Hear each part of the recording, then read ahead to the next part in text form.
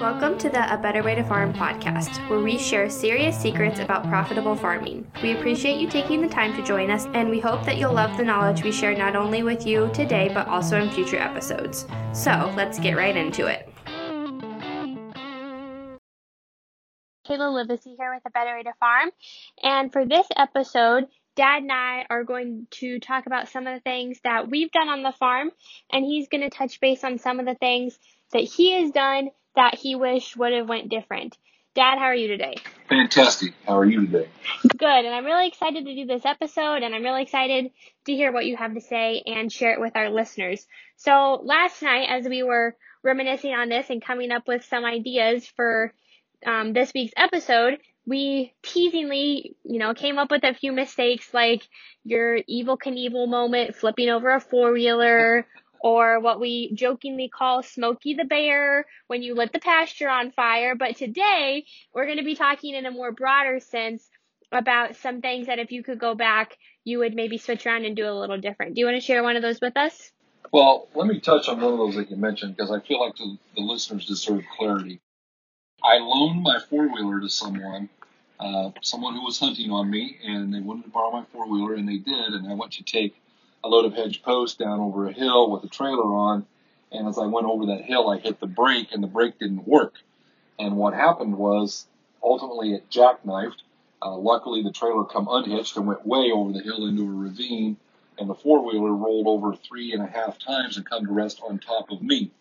I'm just glad the post did. So I got up, dusted myself off, picked my phone up, and called said gentleman who borrowed my four-wheeler for free. And I said, is there anything you would like to tell me about the brakes on my four-wheeler? And he says, oh, yeah, I broke those. I probably should have mentioned. Oh, okay. And so I think my regret is not that I rolled the four-wheeler. I'm just grateful I didn't get killed. But my regret is that I just don't loan four-wheelers out anymore. And so that's one thing we can do. But let's dive into the three that we would change. Yeah, absolutely. As I was making this list, I think the most important one is that I would, going back, what would I change? I would say that a mistake is made anytime we don't involve our children in the farm early. And I've tried to do a good job of that. You know, you were being drug along, Kayla, for years when you were little, and we go and we do the chores and we look at the cows and we work the cows and we run them through the chute and whatever it is, we're picking corn. I want to involve you guys. And it's a fine line because I want to make sure that my kids are safe and equipment is dangerous and sometimes I'm in a hurry and it goes faster. But I think that if I could go back, I would involve you kids all more. I see a lot of operations where they don't want to involve the kid until the kid's 15 or 16 years old. And by then the child is not interested anymore. That we develop that interest at age 2 when it's really difficult to take you guys along, not at age 22 when you're getting out of college. And I think if we want to interest the next generation in ag, that's it. And one of the things I would do, sis, is that I would involve you guys even more in what we do.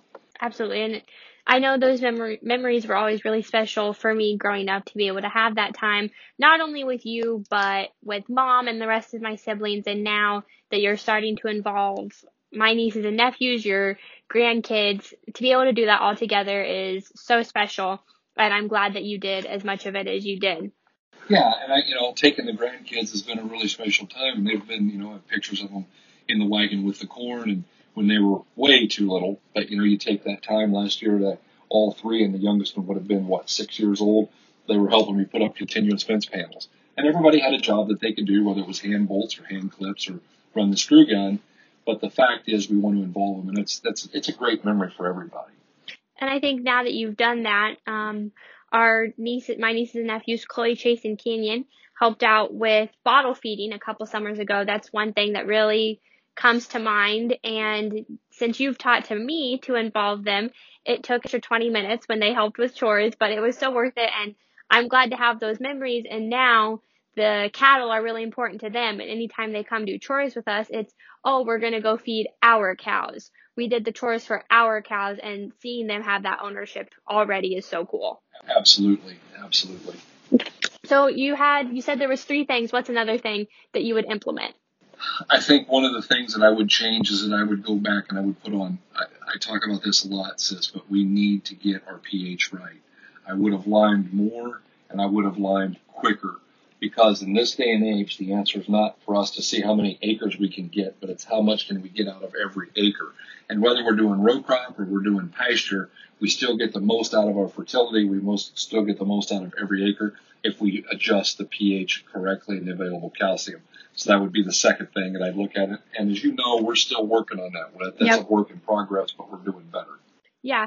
Can you talk a little bit more? I know I've heard you talk about in some other conversations the importance of where you're getting your lime in relation to what specific deficiencies you're trying to adjust. Can you go more into that? Absolutely. One of the things that you hear me talk about is oftentimes I'll say that good and cheap ain't brothers. They're not even cousins. And likewise, good and easy are very rarely related. And that comes back to lime. We live in an area, as you know, where our magnesium levels in our soil are way too high, way too high. And so, of course, all the quarries that are easy, that are convenient, we have a quarry just 4 miles from us, but their lime has way too much magnesium in it. So I have to take the little bit more expensive route, and I have to take the little more inconvenient route, and we need to haul our lime about 40 miles because on our farm, putting on high mag lime really doesn't do us that much good. In fact, it causes harm of its own. So we're going to have to go get calcitic lime that has very low mag levels in it. We got to truck it in about 40 miles. And for our listeners who are interested in implementing that, what's the best way to figure out the levels in the lime that you might potentially be purchasing? Well, from my standpoint, you have to go to the quarry and actually grab the sample yourself and send it in. I had one of my growers here the other day. He was talking about they gave me a sample, and I looked at the date on it. It was 1987. And, they're into completely different veins of calcium now. The limestone that they're getting is nothing like it was in 87, and the magnesium level was drastically higher in what they were looking at. So we go to the quarry, say, show me the stack, get some, send it in, spend the $30 or whatever and have it analyzed so that you know beyond the shadow of a doubt what you're getting. Absolutely. And the third thing that I've heard you say, and I'm wondering if this is what your answer might be, touching on you don't have to wait till it's perfect. Don't waste all your time. Just get started now, and don't kind of let that fear keep you stuck where you're at. So is that something that you would change in what you've done in the past? Yeah, I think back, actually I give a shout out to my brother. I wanted to get into cattle, and I kept waiting on the perfect time and the perfect amount of money and the perfect infrastructure and waiting on everything to be perfect. And I wasted a couple of years, and finally through him, I actually almost got forced into getting started. And now literally, since you've been a part of it, we've built literally miles of fence. We've increased our cow numbers significantly, and the lesson there was oftentimes, and it's a fine line because you can't wait till it's perfect. And we subscribe more to the theory of fire, ready, aim, as opposed to people who just aim, aim, aim, aim, never get to ready and never fire, and they wake up and they're 55 years old and they never got started. And you have a plan. You have to be financially responsible. The financial risk is huge in everything you do in agriculture, and I get that. But I think no different than getting married or no different than getting kids, having children. I don't think any of that is we're never ready when we start. I was not ready, to have children. I was probably very ill prepared, to be quite honest. But we learn as we go in everything that we do. And so I would encourage you guys out here, if you're thinking about starting an off-the-farm income, just do it. If you're thinking about taking that class that might make you a better manager, just do it. If you're thinking about experimenting with something in your operation, take 10 acres. You don't have to take all of your operation. Take 10 acres and experiment and see what you can learn. But we only get about 40 growing seasons, actually, if we be honest with ourselves, maybe 50 if we're lucky, but in 50 seasons, if we waste 5 of them, we just let 10% of our life go right past us. And so I would say get started, don't wait. Whatever it is you're wanting to do it now. Absolutely. And I think the comment you made about 10% getting past us is so powerful. I was reading something the other day, and it said what you do for 20 minutes a day equates to 1 year of your life. And it's easy to get sucked into scrolling on Facebook or watching that game, or everyone has their own thing, whatever it may be, but it's so easy to just get stuck in that routine. And like you said, before you know it, 10% of your opportunity is gone. So that's something that I've really appreciated that you've instilled in me and that I've got to watch you do. And it doesn't even have to necessarily be a big thing, but like you said, take 10 acres and do what's feasible for you and implement what you can. And I think that's a tip that's been really helpful for me. Well, I appreciate that. And no, that's what we would just share with the guys out there. Pick one thing this year. Decide today on early January 2021, this I shall do. I'm going to figure out how later, but I'm going to do this one thing for sure. And I'm going to make a difference, and I'm going to do it, and we're going to see what happens. Yeah, absolutely. At the end of the day, that's really what it comes down to is really making a difference.